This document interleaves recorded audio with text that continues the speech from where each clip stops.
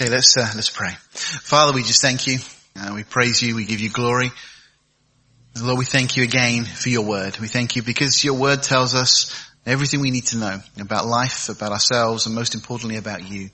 And so Lord, as we continue this study this morning, just speak to us from your word. Just give us understanding, give us, Lord, just clarity, that we would understand how these things apply to our lives. So Father, speak to us now through your Spirit, we pray. Lord, just give me the wisdom and the words as I try and explain the things you've laid upon my heart. But Lord, this morning may we grow together in knowledge and grace. We ask it in Jesus' name. Amen. Well, I don't know about you. I hope you're enjoying this study through Psalm 119. I certainly am myself. And it's because I'm not just teaching this as a study. This is a life experience thing. And I'm really spending my weeks just meditating and thinking through these verses. And I can't convey the amount of things the Lord is just showing me and revealing. And some of those, of course, are just for me personally, things that the Lord is working on in my own life. But I'm hoping that you're gleaning things that are a blessing and a benefit and a help to you. As I've said a number of times, that really this whole study is, I feel almost God's how-to of how to walk by faith. You know, and there's a lot of verses in the New Testament that give us that instruction, that tell us what we're supposed to do.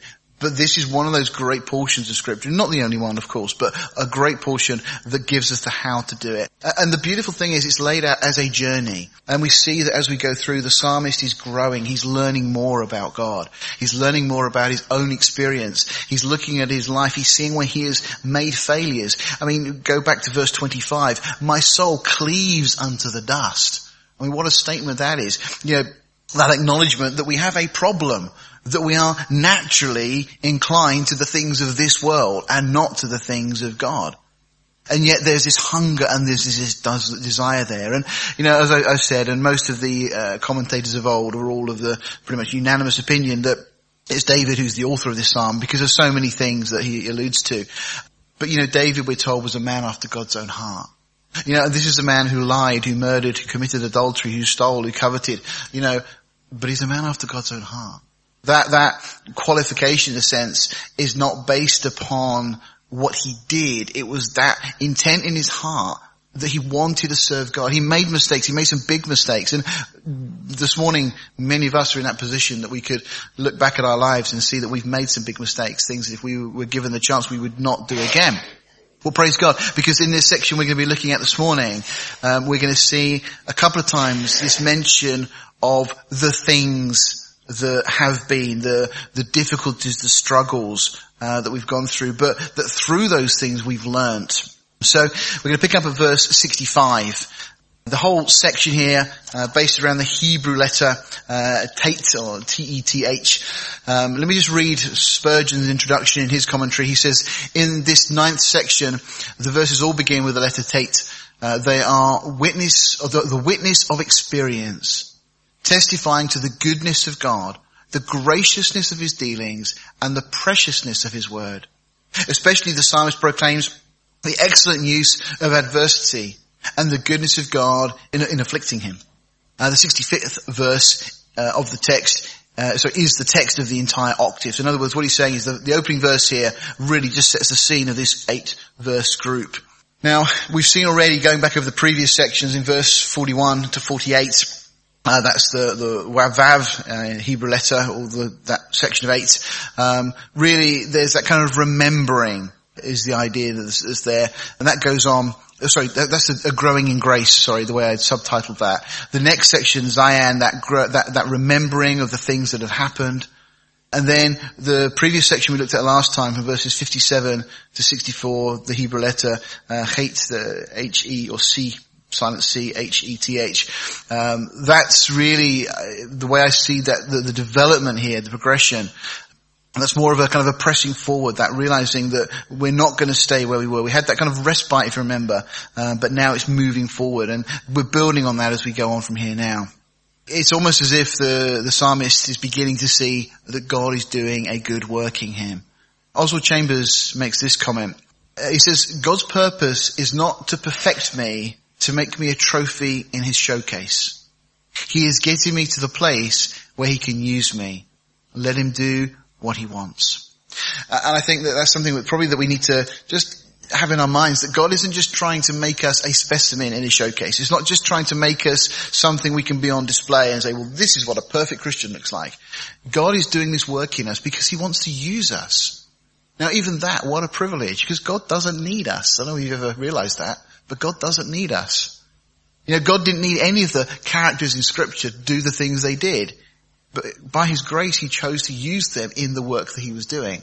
God had a plan that was laid down before the foundation of the world. And God doesn't need any one of us, but he graciously allows us to be involved in a number of ways. And one of the key ways is through prayer.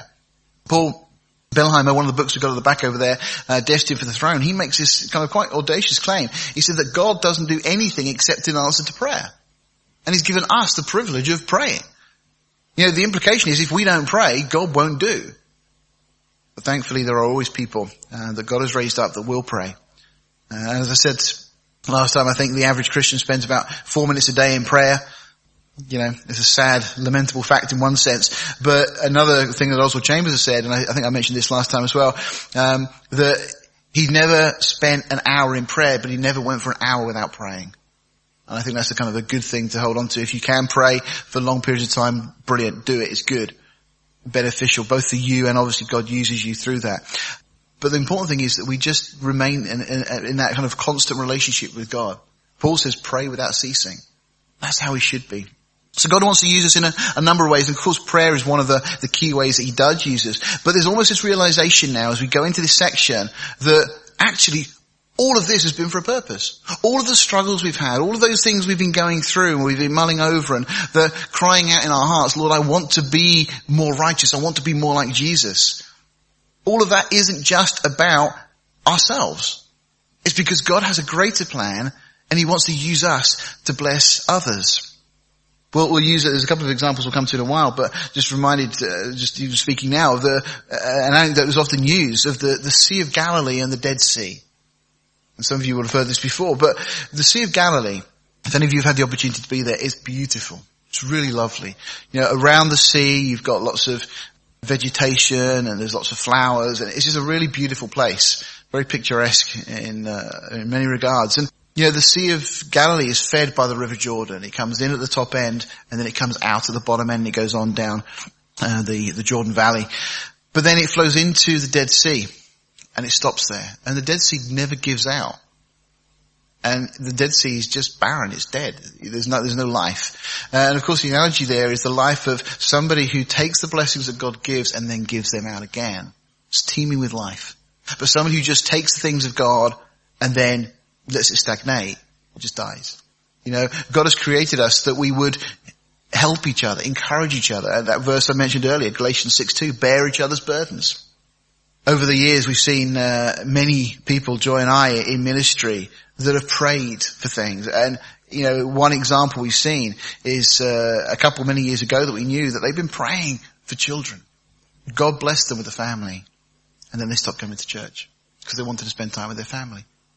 You know, and it was such a heartbreaking thing to see that God had answered their prayer, but the very thing God had given them, they then used as the reason why they weren't able to spend time with God's people. And, you know, it's a dangerous thing if you take yourself out of fellowship.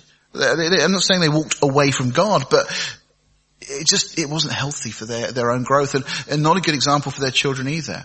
And that's just one of many ways that sometimes we can seek blessings.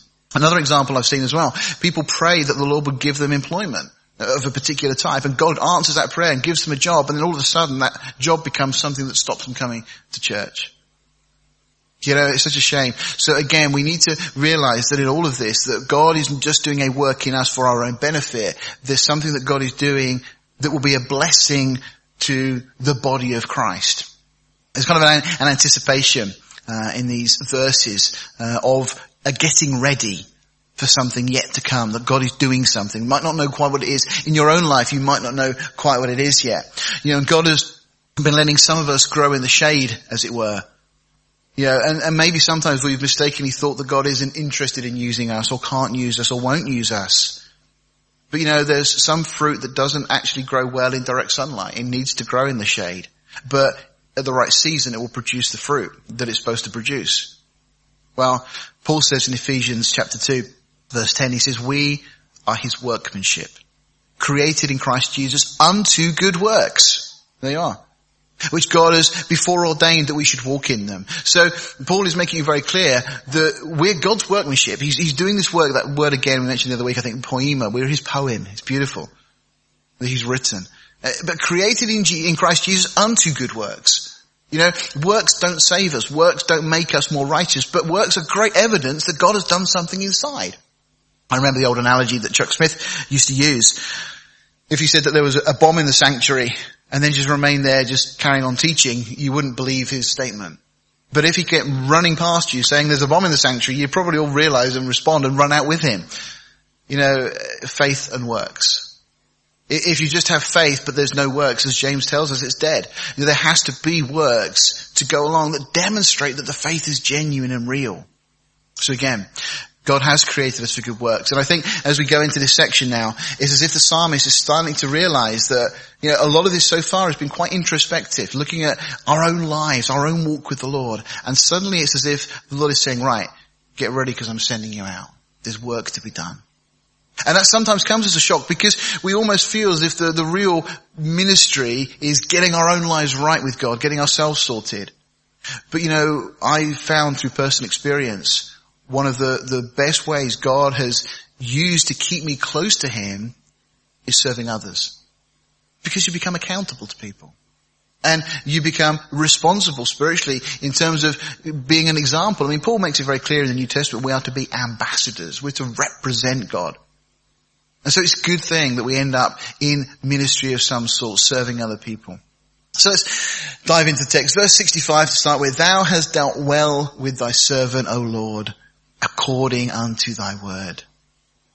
I'm going to spend a little bit of time on this verse because there's so much here that we need to just kind of contemplate and meditate and think on. I don't think you're going to find a truer statement in the whole of Scripture than this when you stop to think about what he's saying. Because it's saying God has dealt well with each of his servants, for you, for I, for the psalmist here. You know, and God has dealt in just the right way with you and with me. And it might not be the same way. God may have dealt with you in a very different way to the way he's dealt with me. But you know, I'm very different than you are, and you're very different than I am. We have different characteristics, different personalities. But God has dealt in the right way with each of us. It's not that the verse is not saying God has done good things. That's not what it's saying. It's saying God has dealt in exactly the right way for you as an individual. You know, if God had been too harsh, we might have hardened our hearts against him. But if he hadn't chastened us, we might have continued in sin and never come to know him properly. Just turn, if you will, a few pages to the right to Psalm 139. Great psalm. This is clearly marked as a psalm of David, and it's to be given to the chief musician. This is something that was to be lifted up and the people were to use in their song and their worship. David says this, O Lord, thou hast searched me and known me. Thou hast known my downsitting and my uprising.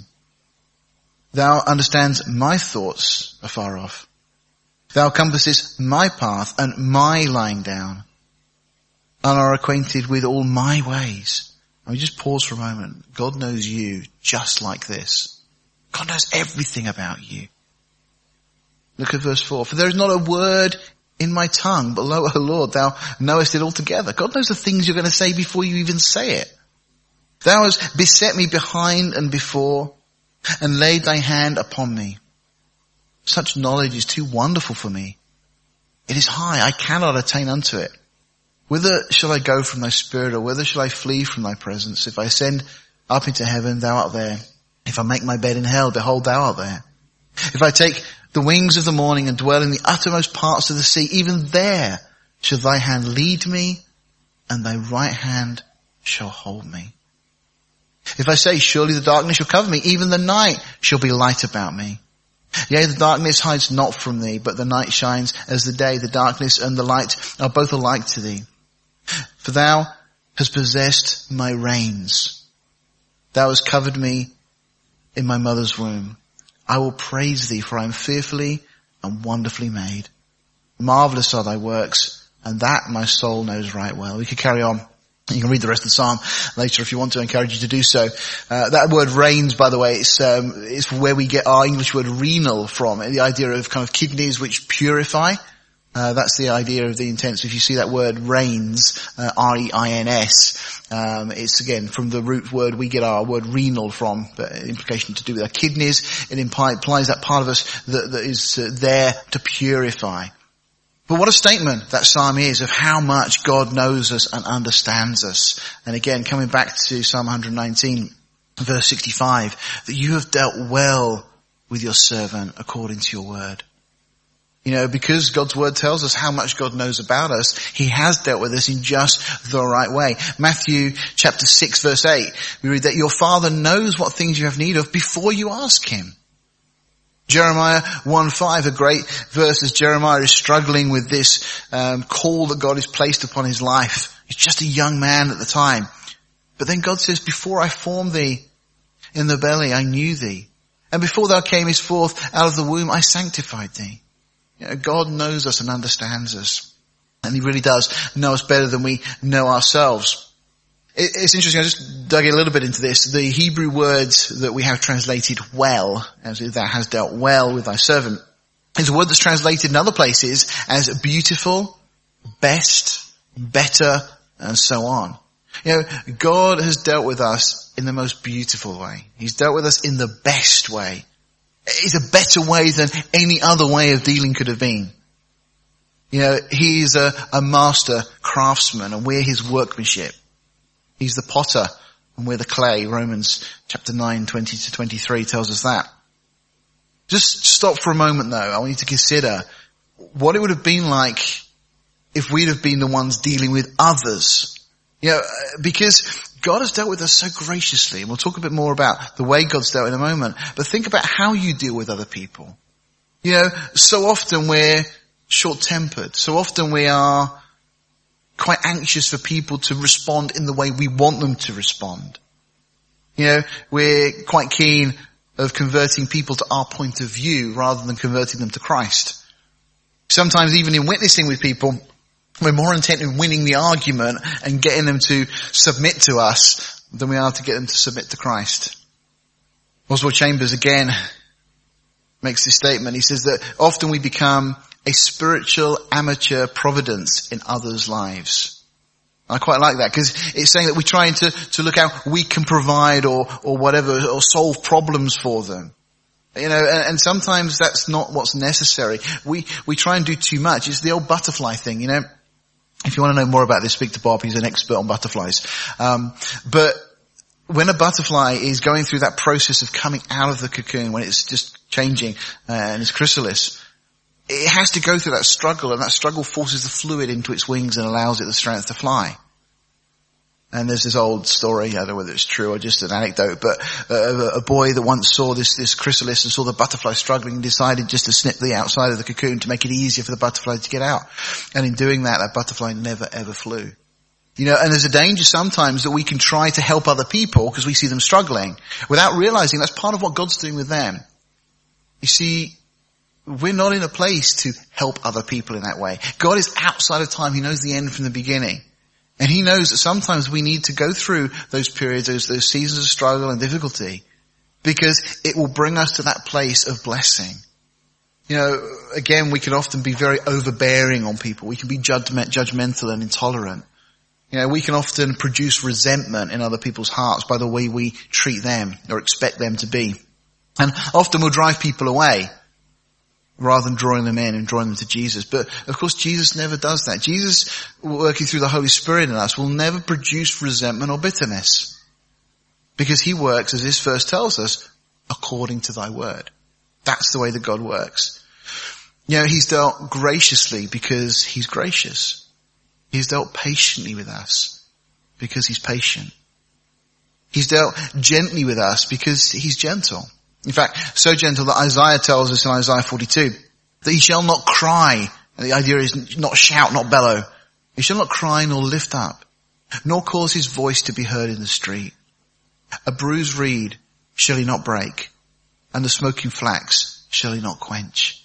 I mean, that's the one who is working in us and with us.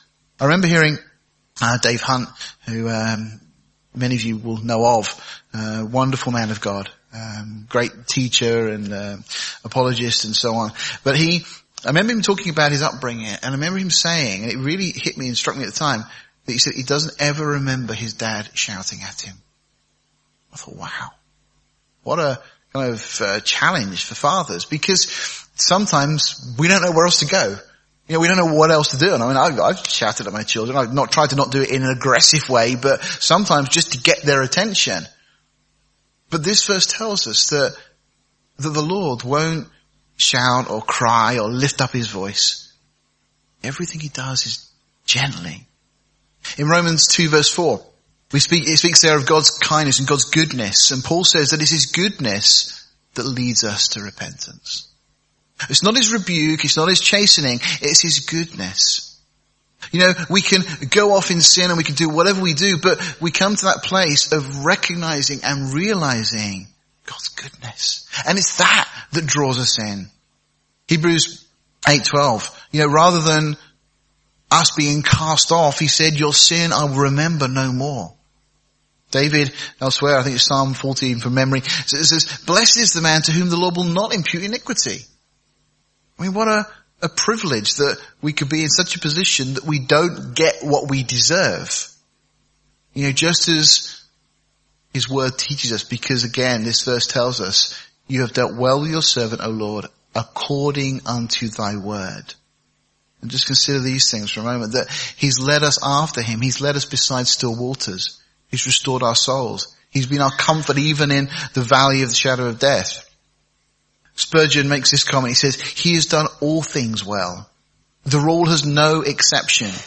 In providence and in grace, in giving prosperity and sending adversity, in everything Jehovah has dealt well with us. It is dealing well on our part to tell the Lord that we feel that he has dealt well with us. For praise of this kind is specially fitting and comely. The kindness of the Lord is, however, no chance matter. He promised to do so, and he has done it according to his word. Just in regard to the way that sometimes the Lord will allow us to go through struggles and sometimes will engineer circumstances, Hebrews 12:5 and 6 tell us, my son, despise not the chastening of the Lord, nor faint when thou art rebuked of him. For whom the Lord loves, he chastens, and scourges every son whom he receives. Now, again, just thinking of the according to his word. The psalmist has already listed throughout this psalm, just up to the point we've got to, ways that he wanted God to deal with him. And he's put in a number of prayer requests. I'm just going to read these to you because I've just gone through making a list of all the specific requests that the psalmist has made. And the good thing is, this is in God's word. So you could use this as your prayer list if you want. I'll put this in the email when I send out later, because I just think this is such a great list, and you can't pray this without being moved. Okay, but these are the requests that the psalmist so far has listed. And I'll just for the sake of continuity, I'm not going to tell you all the verse numbers because it will just break the flow, but it'll be in the list. All the verses are just from the verses we've looked at so far in Psalm 119. So we'll start with the one in verse 8, just tell you there where we're starting. But, oh, forsake me not utterly. Oh, let me not wander from thy commandments. Teach me thy statutes. Deal bountifully with thy servant. Open thou mine eyes. Hide not thy commandments from me. Remove from me reproach and contempt. Quicken thou me according to thy word. Make me to understand the way of thy precepts. Strengthen thou me according to thy word. Remove from me the way of lying. Grant me thy law graciously. Put me not to shame. Teach me, O Lord, the way of thy statutes. Give me understanding. Make me to go in the path of thy commandments. Incline my heart unto thy testimonies. Turn away my eyes from beholding vanity. Establish thy word unto thy servant. Turn away my reproach. Quicken me in thy righteousness. Let thy mercy come also unto me. Take not the word of truth utterly out of my mouth. Remember the word unto thy servant. Be merciful unto me. That's just the portion we've looked at so far, but what a great prayer. You know, whatever situation we're going through, that covers pretty much everything we're going to experience. And that's just in the first section of the psalm we've gone through so far. And you can pray that, and then you can tag on to the end of that, according to thy word. Because this is his word. And every request that's in that list, God will grant, God will hear us, because he's already committed it to his word, that we have this confidence now we can ask in faith. I mean, that's a pretty exhaustive list, and there's still more to go. You know, I just encourage you maybe just to, when I'll send that out as I say later, but just pray that prayer. Everything on that list, pray. Ask God to do those things for you. Because then you really will be able to pray or make this declaration that, Lord, you have dealt well with your servant according to your word. God will always honor that which we pray when it is in accordance with his word. You know, and just to remind you again, an often quoted scripture here is that he which has begun a good work in you will perform it until the day of Jesus Christ. What a wonderful promise that we hold on to. So this petition now continues into the next verse. It's kind of like anticipation of what's coming. So now we move on to verse 66. Teach me good judgment and knowledge, for I have believed thy commandments. Now I think really what we're seeing here is that God has dealt well with him. Now he would deal well with others. He's been taught a lot already, but now he wants to be able to teach others. But I think just like Solomon, who was given this opportunity to rule over the whole nation of Israel, what does he do? Does he ask for wealth or riches? No, he asks for wisdom. Why? Because he recognizes that if he's to deal well with other souls, he needs godly wisdom to do it. And just so, now the psalmist here, if he is going to impart the things that God has shown him, he needs wisdom. If he's going to be a blessing to other souls, he needs to have good judgment. He needs to have knowledge. It needs to be from the Lord, because he doesn't have the resource to do this on his own. You know, and what use really is good judgment and knowledge if it's to be kept just for ourselves and not in our dealings and conversations with others? You know, if you think about it, can there really be any other reason to ask for good judgment and knowledge than the desire to exercise that good judgment towards other people? And that knowledge, if kept to ourselves, you know, we talked earlier about that analogy with the Sea of Galilee and the Dead Sea. But I think also there's a great example that we read in the book of Exodus chapter 16, where it speaks of the manna. You know, God allows this bread, this manna to fall from heaven onto the ground, and it feeds the nation for 38 years or so. But God made it very clear that the manna was to be provided for that day. And if they kept onto it and they kept it overnight, by the following day it would stink. And of course, some of them, rebellious as they were, just like us, decided to try and hold on to it. And so in the morning, they woke up and there's this horrible aroma from this manna that's now gone off. Of course, the miracle was that on the 6th day, it would last for 2 days. So they didn't have to do any work on the Sabbath day. But again, I think sometimes if we just take all these blessings, you know, that prayer we just kind of went through in a sense, all those requests, and if we take it all upon ourselves and don't give it out, I think it's just like that manna that turns to rottenness. You know, the last thing we want really is to be arrogant Christians that think we've got it all right ourselves and don't ever try and encourage and impart what we've learned to others. And you know, you may think that in your journey so far you've not learnt enough, you've not had enough experience. Well, that's fine, because none of us really have. And that's why the request here is, teach me, God, Lord, you've got to teach me judgment and not good judgment and knowledge, because I believe thy commandments. And I see here that there's kind of an implication that he's grown now sufficiently in grace to want to pass on what he's learned to others. You know, and again, that belief, because I've believed thy commandments. You know, belief does an incredible thing within us. It stirs us, doesn't it? You know, he was so certain in his own heart. There was this natural overflowing that compelled him to want to share his faith with others so that they might also believe. In John chapter 20 verse 31, John says at the end of writing his gospel, these things have I written that you might believe. See, John had written it down because he believed and he wanted others to believe. And, you know, we're just like that, aren't we? Have you ever read a book that you've really enjoyed and you try to tell somebody else about it? You know, or maybe you've heard a song or a piece of music or something and you've really, really liked it and you've tried to tell others about it. It goes horribly wrong, doesn't it? You know, you get halfway through and somehow you realize you're not conveying what it's done to you to other people. I mean, it's worse still if you actually try and play a piece of music to somebody and you go, listen to this, it's brilliant. And they're listening and there's no response. And you go, just wait, there's a bit that's coming up. And there's still no response. You know, we like to share the joy that we have, and be it in a book that we've read or music or whatever. We want to pass those things on. Well, how much more when it comes to things of God? When we believe things, when we really know it's true, should we want to pass those things on? And there's some wonderful examples in scripture of this, but just consider one for now. Consider the woman at the well in John chapter 4. She is so stirred by meeting Jesus and this conversation she has, and Jesus speaks about this living water. And he speaks kind of words of truth into her life, explaining that, or allowing her to see that he knows all about her, just as God knows all about each of us. And what does she do? She goes running back to her friends and she says, come and see. See, immediately she wants to share. She believes and she wants to share.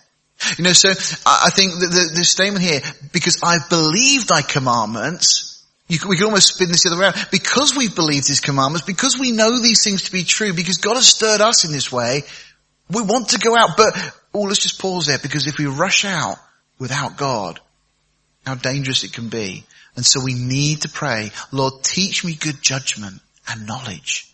Again, not just for ourselves, this is for other people. You know, there's nothing worse than over-exuberance. I'm sure you've met over-exuberant Christians before. And it's not helpful. We need good judgment. We need that knowledge of the Lord. Let's carry on. Verse 67 then. Before I was afflicted, I went astray, but now I have kept thy word. This is a voice of experience, isn't it? That's gone through trials, difficulties. Didn't enjoy them at the time, but now looks back and realizes how God used those things. Again, think of the butterfly situation. You know, sometimes we look back and we realize those struggles were worth the heartache, the heartbreak, whatever. You know, let me just read a couple of quotes from Spurgeon because I think they're quite insightful here. He says, often our trials act as a thorn hedge to keep us in the good pasture. But our prosperity is a gap through which we go astray. If any of us remember a time in which we had no trouble, we also probably recollect that then grace was low and temptation was strong. He also says, not that he willfully, wickedly, maliciously and through contempt departed from his God. This lie denies Psalm 18 verse 21. He says, but through the weakness of the flesh, prevalence of corruption and the force of temptation, and very much through a careless, heedless and negligent frame of spirit, he got out of the right way and wandered from it before he was well aware. The word is used of erring through ignorance. You know, and I think that's the case. You know, when he's speaking here of being afflicted and going, also before he was afflicted, he went astray. You know, probably the best example we've got in the New Testament is the situation with the prodigal son. You consider somebody there that, in a sense, wasn't in a position of affliction, just went off on his own, wanted to run his own life, be the god of his own life, and ends up in this real predicament, loses everything. And because of that affliction, he's brought back into that place where he comes to his senses, as the text tells us, and he goes back to his father. His father graciously receives him. You know, and what a great summary in a sense of this verse. Before I was afflicted, I went astray, but now I have kept thy word. You know, there's another part of this, and sometimes even as Christians we can be in positions where we do, or situations where we do go astray. Hopefully as believers it's not for very long, it's maybe even just momentarily sometimes, or a very short period of time. But sometimes we can get so accustomed to God's blessings that we forget how much we rely on them and how much they impact our lives. And suddenly to find ourselves in a position where those blessings are taken away, or that we block that. I mean, Psalm 66 verse 18. It's a verse that says that if I regard iniquity in my heart, the Lord will not hear. Can you imagine putting yourself in a position where you stop God hearing you? It's not because God doesn't want to hear you. It's not that God just puts his fingers in his ears and goes la la la la. No, it's not that. What it is that God is so holy and so pure, he cannot allow iniquity into his presence. And if you are carrying in your heart and your mind things that are not of God, that you know are wrong, that are sin, God says, I'm sorry, I can't entertain your request. I can't allow you to come before the throne and submit your prayer and request all the time you're bearing iniquity in your heart. And sometimes we do that. Sometimes we allow ourselves in those situations where we actually become a prevention of God's blessings, rather than putting ourselves in a place where, as we were singing this morning, we surrender all. And then God can pour his blessings upon us. And when we're in those places, I think there's that kind of wake-up call as suddenly we realize what life would be like without God. I don't know about you. There's been moments in my life when things have happened and I've allowed things in that I shouldn't have done, and suddenly you get a glimpse of what your life would be like without God. Maybe you've never had that, but I tell you, it's horrible. It's frightening. To think of the person you would be without God's grace. You know, we also sometimes can deceive ourselves into thinking that, you know, well, actually we're quite a nice person, and, you know, no, not without God you're not. It's God's grace. It's what he does in you. You've only got to spend a short time with people of the world to realize the lies, the deception, the maliciousness. There's just so much that's horrible. You realize what God does in our hearts and minds and lives. Oswald Chambers makes another comment which I thought was applicable. I happened to be on the 7th of October just going through this week, and it just stuck out at me. He said, sin is a fundamental relationship. It's not wrongdoing. It is the wrong being. Deliberate and emphatic independence of God. And he said this, which I thought was good. He said, the Christian religion bases everything on the positive, radical nature of sin. Other religions deal with sins, but the Bible alone deals with sin.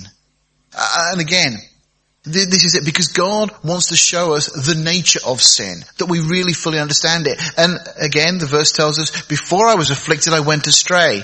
And by going astray, we realize just what it's like without God, what it's like without his grace and mercy.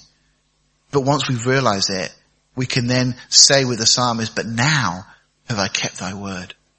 That's verse 68, one of my favorite verses in scripture. Thou art good and does good. Teach me thy statutes. You know, I wrote a song, we've sung it once or twice here, but it was on that Boxing Day of the tsunami. Some of you remember it many years ago now. And we woke up and we were hearing the news report and everything else. And I kind of knew what was coming. There was going to be this barrage of people that were saying, why would a God of love allow that? And you know, I'll be honest, I see here, I don't have a good reason for that specific event. Why did God allow that? I can point to various verses in scripture that tell us that for now Satan is the god of this world. He's the prince of the power of the air. That he for now has title and control of this world. That goes part way to answering the question. But the reality is, at the end of the day, God is good and does good. God will never and can never do anything that is not good. And particularly in regard to our own lives, God is always just, he's always fair, he's always righteous. And I think we mentioned this at Bible study the other night, that none of us are going to get to heaven and feel that God was unjust in his dealing with any particular situation. We will see that God was good and he has always done good. And once again, just to highlight that God's character is good. You know, it's not, as we said earlier, it's not that God just does good things. He does good things, but he does good things because he is goodness himself. He is the source of everything good. Again, Spurgeon says, even in affliction, God is good and does good. This is the confession of experience. God is essential goodness in himself. And in every attribute of his nature, he is good in the fullest sense of the term. Indeed, he has a monopoly of goodness, for there is none good but one, and that is God. His acts are according to his nature. From a pure source flows pure streams. He also says, teach me thy statutes. He says the same prayer as before. We've seen this already 3 or 4 times. He says, backed with that same argument, he prays, Lord, be good and do good to me, that I may both be good and do good through thy teaching. You see, again, there's an implication here that all of this is being a preparation for what God is going to lead the psalmist onto. And in our lives, as we've had this journey, I hope God is stirring your heart. That there's been a lot of, as I said, introspective looking at ourselves and what God is doing with us. But start to realize now that there's a much bigger picture that maybe we've not seen yet. And that is that God wants to use us. Every one of us. But notice what verse 69 tells us. The proud have forged a lie against me. Well, what's our response? But I will keep thy precepts with my whole heart. Again, this is just from Spurgeon. He says, the proud have forged a lie against me. They first derided him. That was in verse 51. Then they defrauded him, verse 61. And now they have defamed him. To injure his character, they resorted to falsehood. They could find nothing against him if they spoke the truth. So they forged a lie as a blacksmith beats out a weapon of iron. Or they counterfeited the truth as men forge a false coin. Yeah, my mind just went to the situation with Daniel. Daniel, this aged man by the point we get to chapter 6. And then we read of this king that's appointed by Cyrus, Darius, to rule over the area of Babylon. And obviously Daniel gets on really well with the king, but 3 times a day Daniel goes and prays. And the other leaders don't like it. They don't like the fact that Daniel prays to his God. And so they concoct this story, or they set up this whole trap to try and entrap Daniel by saying that you can only pray to a certain God. You know, this idea, and then they come back and they say, well, Daniel's been breaking your command, O king. You know, it's the same idea. They just wanted to find a way to pull him down. Why? Because he was just a class apart because of what God had done in his life. And they didn't like it. They could see something and it just riled them. You know, a godly character doesn't fit in well with ungodly people. You know, and if you put yourself amongst ungodly people, you'll soon stand out and they will not like you, they will not respect you, they'll not want to be with you. You know, it's an intentional thing on their part. They wanted to inflict wound. But again, rather than becoming beaten by such things, I will keep thy precepts with my whole heart. Even those things now, the psalmist is saying, are turning him towards the things of God. Even to the point that we should expect to see those kind of things. But I will keep thy precepts. You know, whatever comes, whatever the devil would throw at us, we will turn to the Lord. Just want to remind you again, we looked at the beginning of our study at these different words we have here. Precepts comes from a word which means to place in trust. You know, God has given us his truth and expects us to respect it. He's given us heavenly wisdom. He's entrusted it to us. We're custodians, if you like, of this life-giving knowledge. So he's saying that the proud have forged a lie against me, but I will keep thy precepts. I will keep the things you've entrusted to me, the truth you've revealed, the things that the world doesn't yet know or understand, the truth that this world is not our home, the truth that God is coming to judge the world righteously, the truth that he will come and take us to be with him, that our home is with him in eternity, that we will go to heaven, we'll stay there for at least 7 years, and then we'll come back with Jesus at the time of the second coming. And then we'll rule and reign on earth with him. These are some of the precepts, some of the things the Lord has entrusted to us. And so when we find that the proud have forged a lie, when we look at it in the scheme of the bigger picture and look at the precepts of things that God has given us, we shouldn't be moved or shaken. You look in the big picture and you see how much God has planned already and what is already laid up for us in heaven. Why should we be at all worried about the lies they forge? And remember too, that we don't have to vindicate ourselves, because God is the one who is a righteous judge. And God will deal with others. It's not our business to worry about setting the record straight. Vengeance is mine, says the Lord, I will repay. We don't need to step in and try and do God's work for him. So the last few verses then. Verse 70, their heart is as fat as grease, but I delight in thy law. Notice the contrast between those last two verses. The proud have forged a lie against me, but I will keep thy precepts with my whole heart. That's where my heart is. And in contrast, their heart is as fat as grease, but I delight in thy law. That just kind of quite a graphic picture, isn't it? You just think of their heart being, you just think of the cholesterol involved here.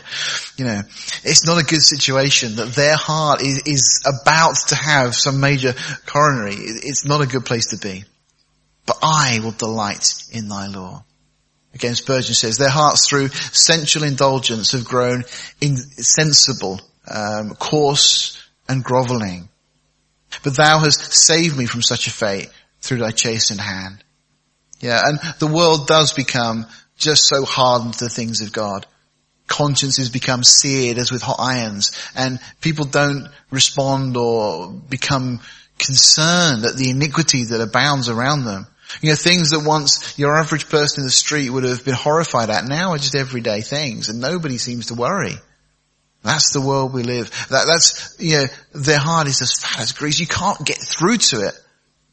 We carry on verse 71. It is good for me that I've been afflicted, that I may learn thy statutes. So the second mention now of this being afflicted, the first time we find there is that because I was afflicted, I'm now not going astray, and now I'm keeping thy word. And again, the same thing here. It is good for me that I've been afflicted, that I may learn thy statutes. You see, it's not just that being afflicted drives us back to God, but it gives us a hunger and a desire to know more of God.